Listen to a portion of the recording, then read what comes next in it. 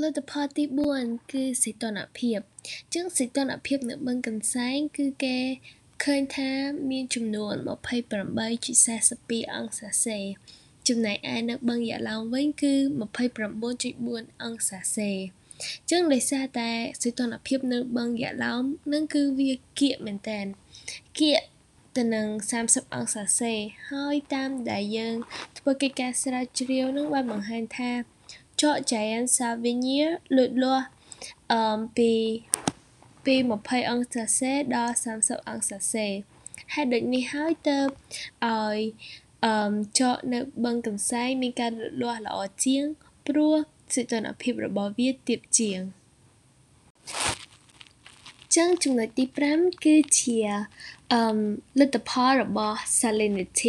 salinity គឺជាសារធាតុអំបិលដែលមាននៅក្នុងទឹកហើយកាលណាអំបិលកាន់តែតិចនោះរុក្ខជាតិនឹងលូតលាស់កាន់តែលឿនហើយយើងបានឃើញជាក់ស្ដែងថានៅ